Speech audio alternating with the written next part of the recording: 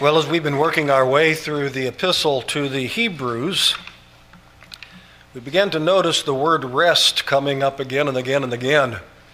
It started in chapter 3, the last verse of that extended quotation from Psalm 95, where we read, "So I swear in my wrath, or swore in my wrath, they shall not enter my rest."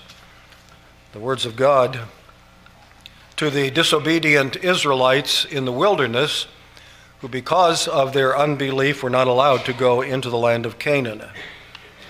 And then thereafter we saw that word rest many, many times. The English translation, meaning the word rest, is used 11 times in the last part of chapter 3 and in the first part of chapter 4. 8 times it is identified as God's rest. 1 time is identified as the rest which Joshua gave. Another time it is identified as the rest of God's people, and several times there is reference to those who were denied entrance into this rest, to God's rest that is spoken of in this passage. Attaining rest is therefore important to the author of the book of Hebrews and ought to be important to us as well. But it's clear from this passage that attaining the rest that is spoken of here requires diligence. It's not just something that we're going to tumble into.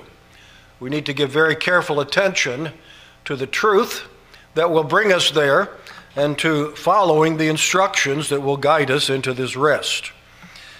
But that brings us to this question, which we have answered in part prior to today, but coming to the last section of this larger section about rest, we come to answer the question, what exactly is the rest that the writer of Hebrews is talking about? And I believe that will be clearly and finally explained in our text for today, which is verses 8 through 11, which will tie this entire passage together. We will see in verses 8 and 9 what this rest is not. In verse 10, what this rest is, and in verse 11, how this rest is attained. And we begin in verses 8 and 9, which tell us what the rest is not, the rest that is referred to as the one that we must be diligent in order to enter in. Verse 8 says, "For if Joshua had given them rest, he would not afterward have spoken of another day. There remains, therefore, a rest for the people of God." And so what this rest is not, it is not the land of Canaan. Verse 8 makes that clear. If Joshua had given them rest, then he would not afterward have spoken of another day.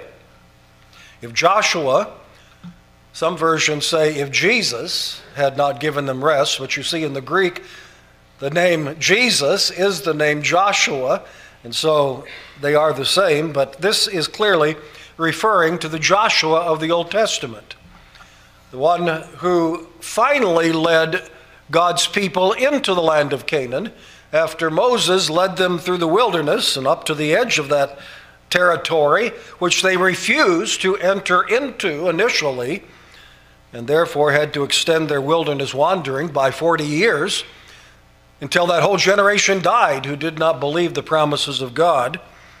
And then even Moses was not allowed to go in. And then Joshua, Moses' successor, took them into the promised land.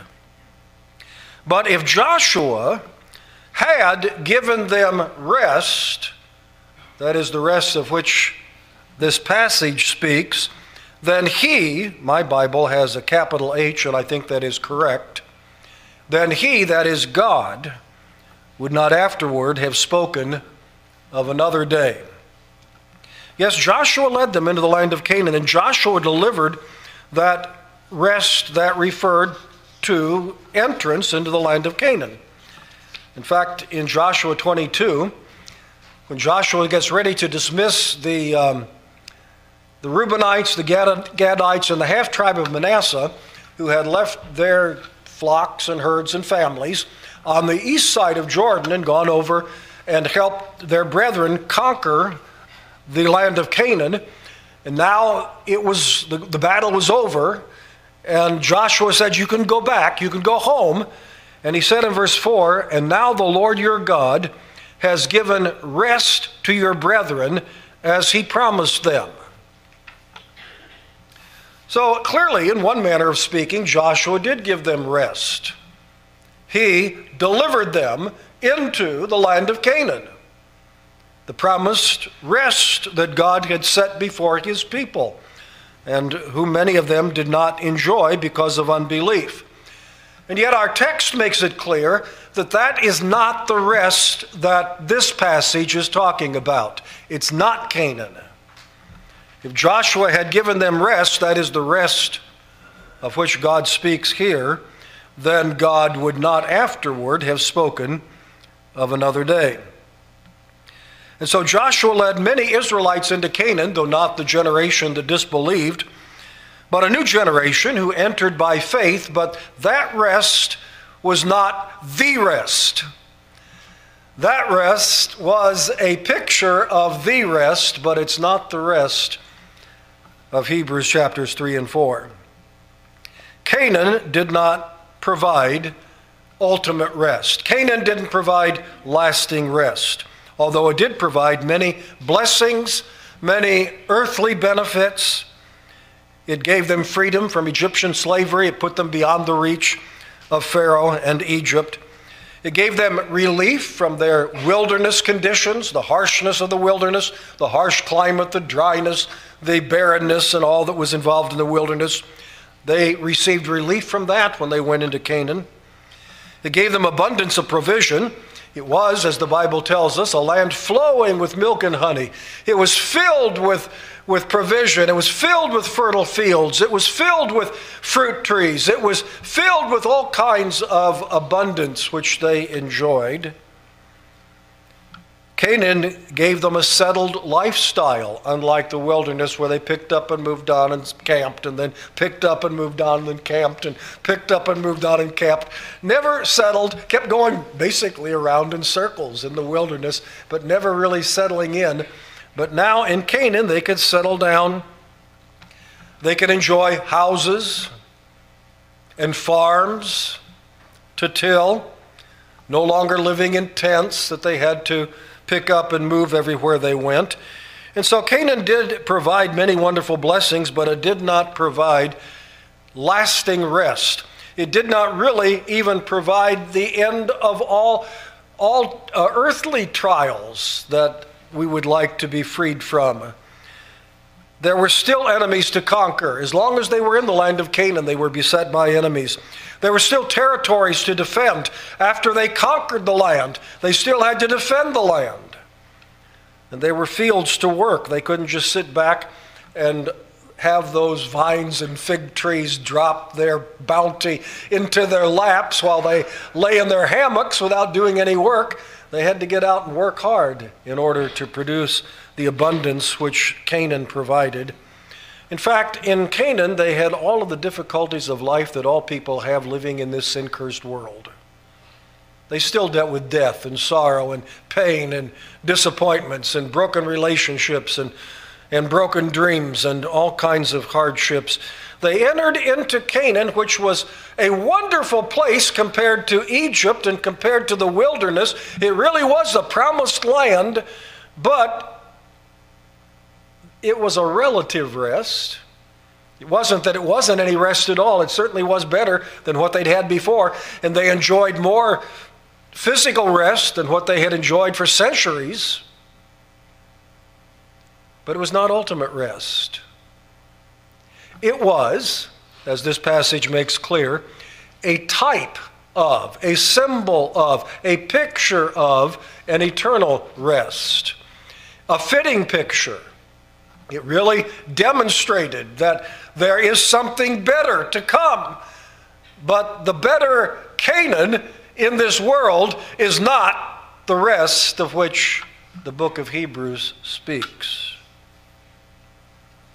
God, in our text in verse 8, spoke of another day. The ultimate rest of which Hebrews speaks is far beyond the rest of the land of Canaan. So, what this rest is not, number one, it's not the rest of the land of Canaan. Number two, it is not the the weekly Sabbath. And I say that advisedly as I look at verse 9. I'm not sure that everyone will agree with me, but I'm convinced that that is the case. The rest of which the writer speaks is not the weekly Sabbath. Now, verse 9 says, "There remains therefore a rest for the people of God." But here the word rest is a different word than is found in all the other times that the word rest is used. Every other time, it's the Greek word katapausin, but this particular time, it is the Greek word sabbatismos. Sabbatismos. Do you hear the word Sabbath in there? That's what is actually here in the Greek language. So in my version, my translation, it says, "There remains therefore a rest for the people of God." But some translations say, "There remains therefore a Sabbath rest for the people of God," which is a more accurate translation of this word and helps to point attention to the fact that this word, translated rest, and that is a proper translation, but this word, translated rest, is deliberately and uniquely different from all the other words translated rest in this passage. It is a Sabbath rest. It is literally a Sabbath keeping. So verse 9 says, "There remains therefore a Sabbath keeping for the people of God." What does that mean? Well, some think that that means, therefore, that there is still a continuation of the fourth commandment on into the new covenant. There remains a Sabbath keeping for the people of God. If you looked only at verse 9 and at the grammar that is involved in verse 9, I think that understanding is a possible one. But it does not seem to me that that properly understands the flow of the passage and the context.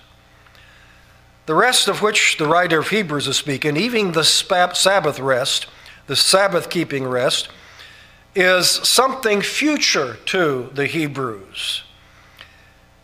In fact, let me read the New English Bible's translation of verses 9 and 10. And I think this is probably the most accurate translation possible. "Therefore, a Sabbath rest still awaits the people of God.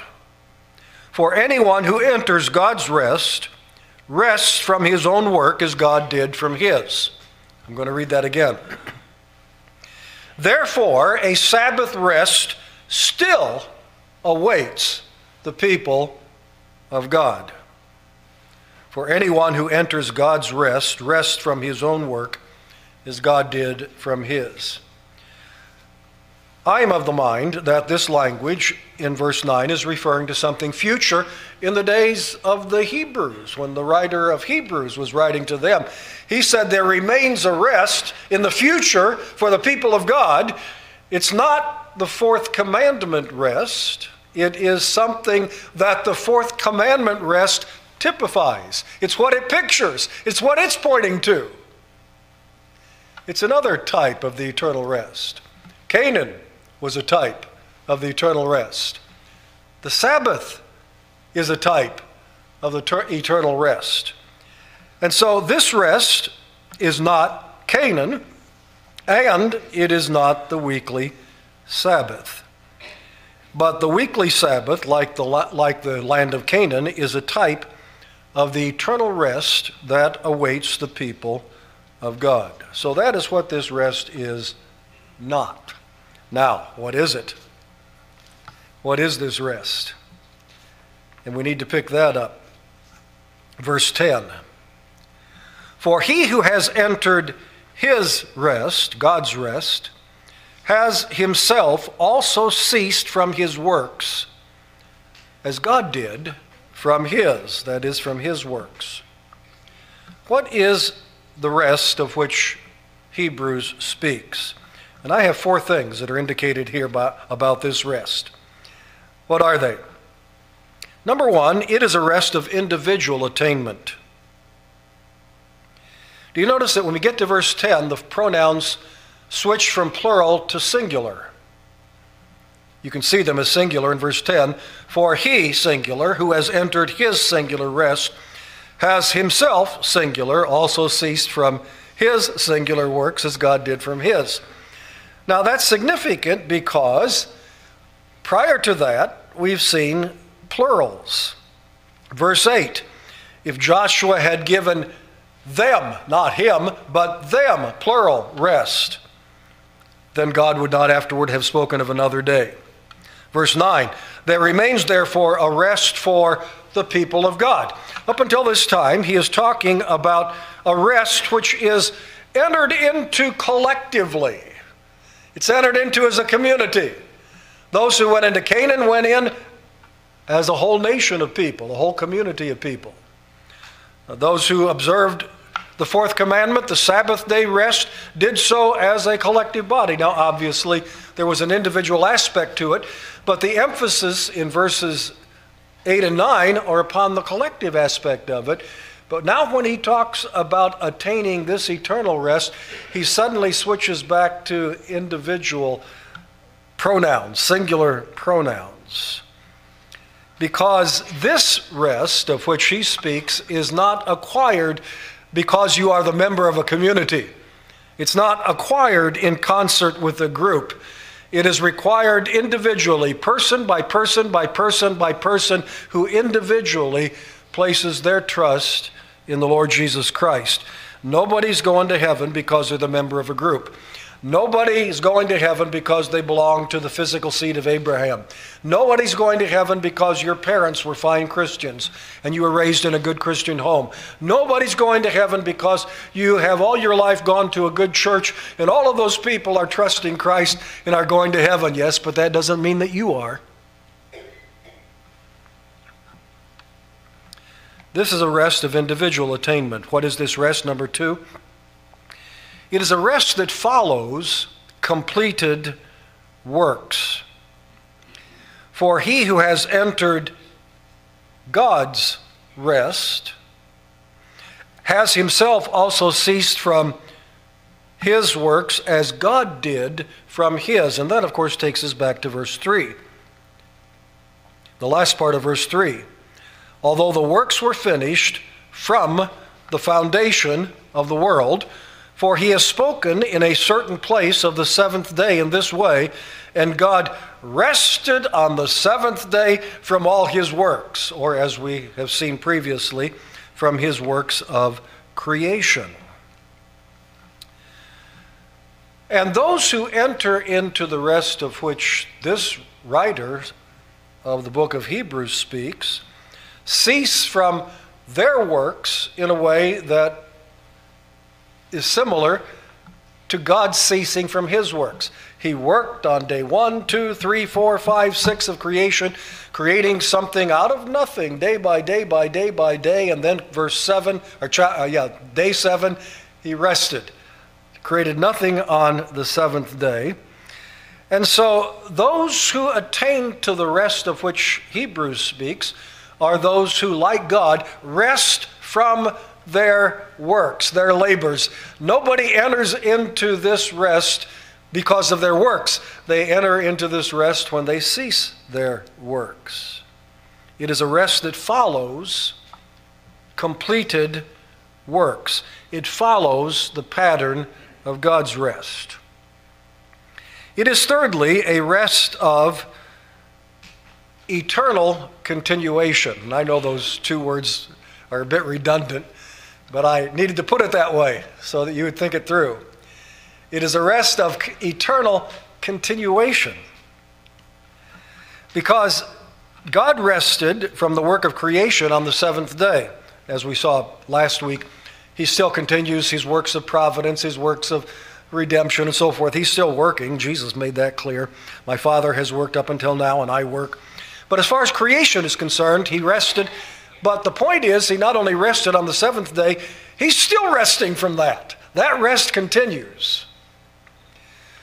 God didn't rest on the seventh day and then on the eighth day say, okay, roll up my sleeves and go back to work. Got more work to do on the eighth day, and go back to that cycle of 6 days work, 1 day rest, 6 days work, 1 day rest.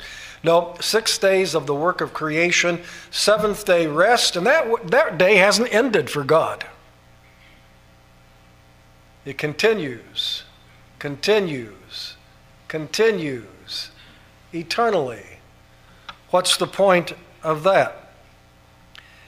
God's rest is an eternal rest, and the rest that people enter into, of which the writer of Hebrews speaks, is also a rest of eternal continuation.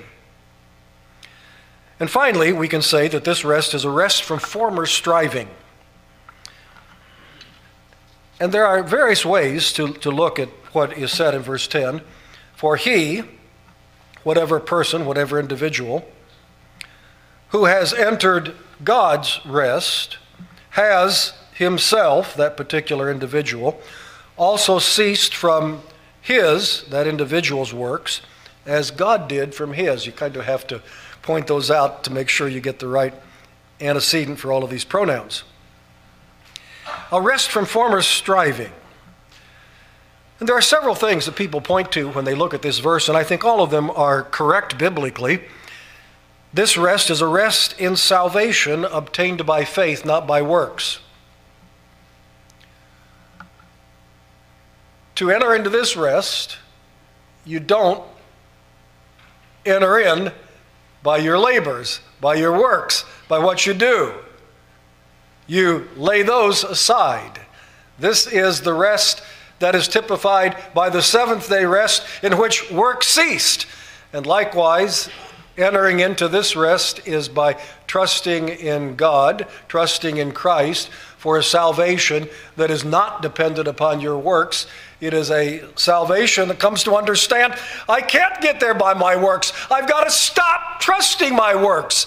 I've got to stop doing my works as an effort to be saved and just rest in the promises of God. Resting in salvation attained by faith, not works. Which is, essentially, resting in the finished work of Christ. Not resting in our works, resting in His work. Is salvation by works? No. Is salvation by works? Yes. Is salvation by your works? No. You can't do them. Nobody has been saved by his own or her own works. Is salvation by works? Well, yes, by His works. His work of perfect righteousness, His work of vicarious guilt-bearing as He took our judgment upon Himself upon the cross. It is His works that we must trust in, we must enter into. We must be in Christ if we are going to be saved. We must be relying upon His works, not our own. But it seems to me, again, in the flow of the passage and in the context, the cessation from works that the writer of Hebrews has in mind is resting in victory over spiritual battles. For he who has entered his rest has himself also ceased from his works as God did. And what has he been talking about in this context? Well, he's been talking about those who were going to the land of Canaan and they became disobedient. They stopped believing.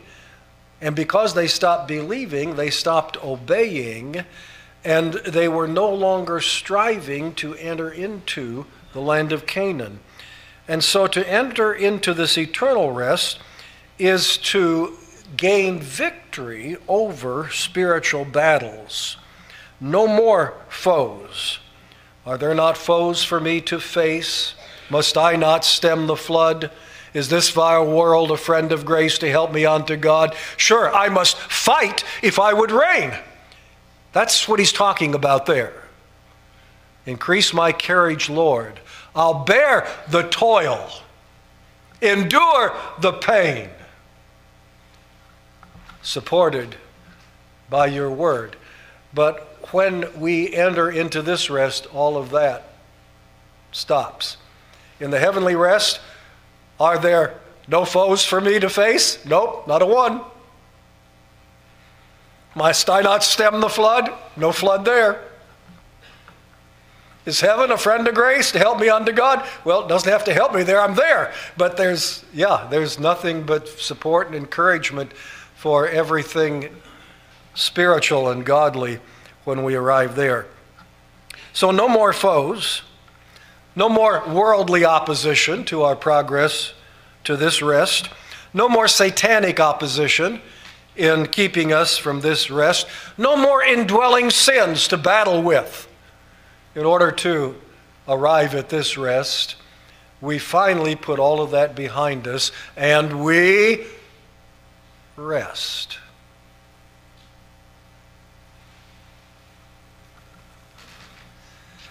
So that brings me then to how is this rest attained? And this is the exhortation of verse 11. Let us therefore be diligent to enter that rest, lest anyone fall according to the same example of disobedience. That is the example of those in the wilderness who did not enter Canaan because of disobedience. How is this rest attained? It is attained by diligent perseverance and by obedient faith. To arrive safely in this heavenly rest, this eternal rest, we must be diligent. Let us be diligent to enter. Now, we don't like difficult doctrines that cause us to flex our muscles, our spiritual muscles, our mental muscles, and to work at them. We want everything simple. Is salvation by works or salvation by grace? Well, if it's by grace, then there's nothing to strive for. Well, yes, there is, but not in order to earn salvation. But the Bible continually presents the Christian sojourn as a battle all the way to the end, and we must fight. We must persevere. We must continue to be diligent in attending to spiritual things, in attending to, as it were, nurturing our faith so that we arrive at the end of life still believing and not falling away. Keep me, Lord, oh, keep me cleaving to thyself and still believing till the hour of my receiving promised joys with thee. This rest is attained by diligent perseverance. It requires diligence, which I say is a misunderstood doctrine. And even for those who understand it, sometimes an underemphasized doctrine. It is true, salvation is not attained by human merit, in whole or in part. Anyone who teaches that is teaching error. Nobody earns salvation, nobody attains salvation in whole or in part because of their works. Some people have salvation entirely earned by good works. Those people who come around and knock on your door and want to hand you literature probably are teaching salvation by works. Talk to them and find out. But in most cases, that the people who knock on your door are doing that. In fact, one reason they have so much zeal to be willing to go out and knock on doors, like God's blood-bought children sometimes are reluctant to do, but the reason they're willing to do that is because they've got to do that to work and earn salvation. If they don't do it, they won't make it. So pity them, pray for them, teach them, show them, help them to realize that salvation is by grace through faith, that not of yourselves, it's the gift of God, lest any man should boast. Salvation is not attained by human merit in whole or in part. There's others who will teach, well, yeah, you're saved when you believe, but then you are kept by your works. If you fail to keep your works up, then you can lose a genuine salvation which you once had by faith, but now it's gone because you didn't keep it up by works. No, that's not it either. But though salvation is not attained by human merit in whole or in part, salvation is not attained, and this is why it's so difficult for people, but salvation is not attained without human exertion. And the truth of the Bible that is so difficult for people to understand correctly, they want to get it wrong on one side of the road or the other, fall off in this ditch, fall off in that ditch. But the truth of the matter is, saving faith includes God-honoring works, and saving faith perseveres in diligence. And if it doesn't, it's not that you lose it. If it doesn't, you never had it. You never had the real thing. And that's why this is so important. That's why you need to keep giving attention to it, to make sure you're not a stony ground hearer. You're not a thorny ground hearer. Because if you are, you need to cast yourself upon Christ for salvation.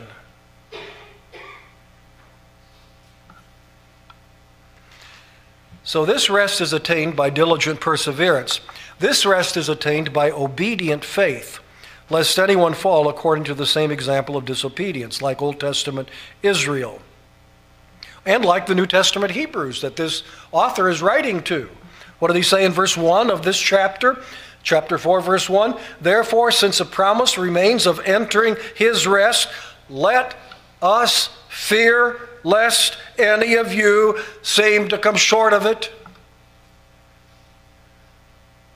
Now, it's absolutely true that no one who has been born again will come short of it. They can't.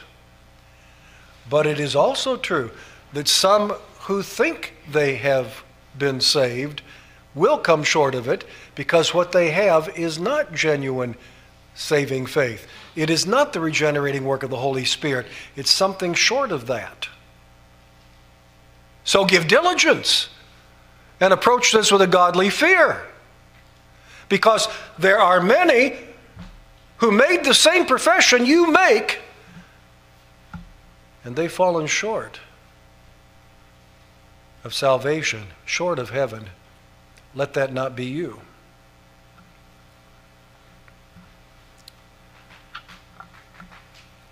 Some were in danger of falling away.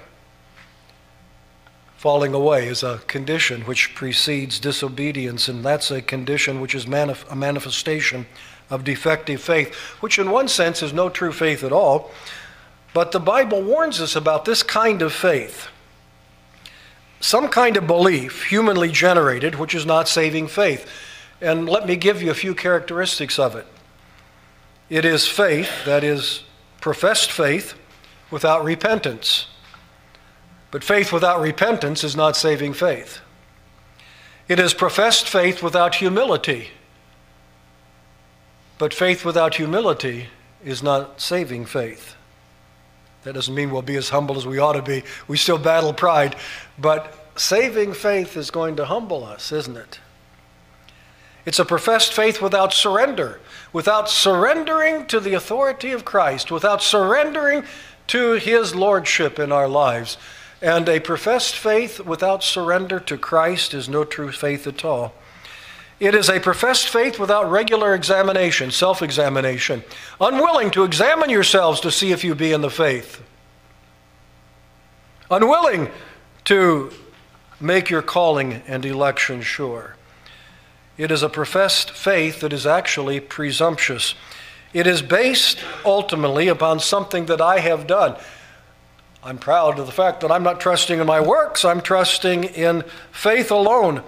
But the faith that you may be trusting in may be the faith that you prayed a certain prayer, that you raised your hand, that you walked an aisle. Don't you see how all of those things are talking about, this is what I did. I did this, I did that, I said this, I said that. Well, that sounds like something you did. Saving faith is evidenced by what he did within you. He made me aware of my sin. He humbled me before the holy throne of a thrice holy God.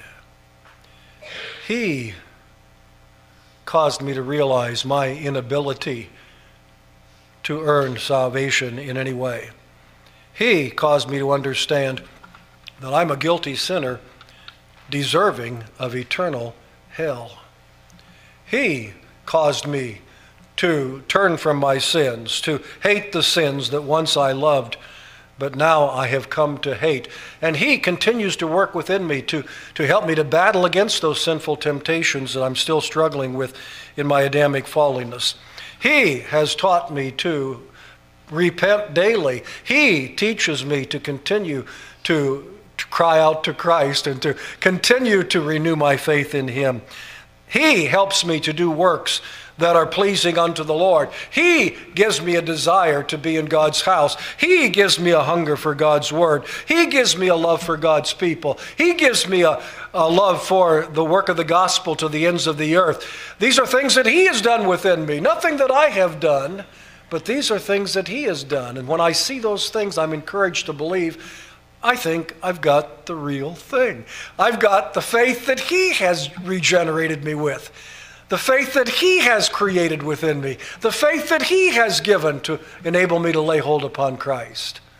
It's not the prayer I prayed, not the words I said, not the aisle I walked, not the preacher I listened to, not the personal worker that spoke to me, not what my mother said or did. It's what He has done within me.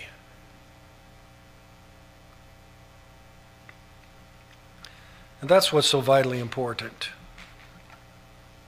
I was going to talk to you in my closing today about the Lord's Day and the Sabbath, but I don't think time will allow me to do that.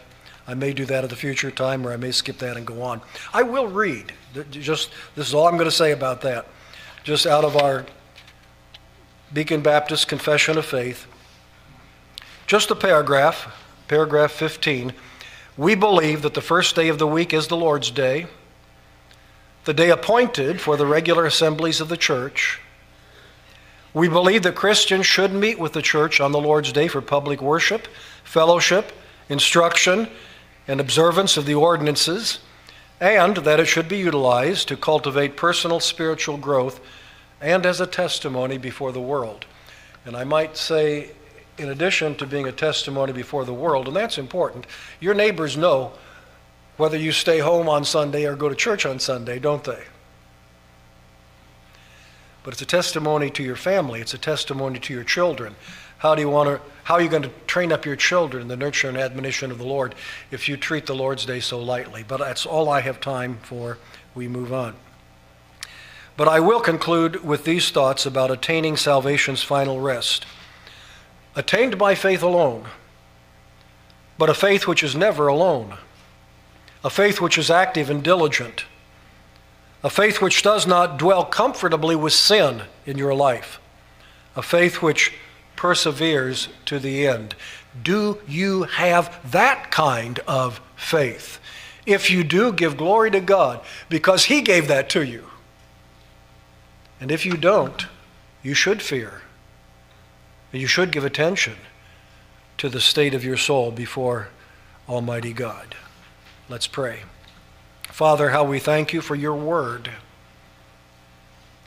which indeed is quick and powerful, sharper than any two-edged sword, piercing even to the dividing asunder of soul and spirit. O Lord, You who see every heart, speak to hearts according to the needs. Speak to those who are outside of Christ. Speak life into their souls. Awaken the dead to life eternal. Speak into the hearts of Your children to stir us up to greater diligence and stronger perseverance as we are marching to Zion to attain that eternal rest. As we ask it in Jesus' name, amen.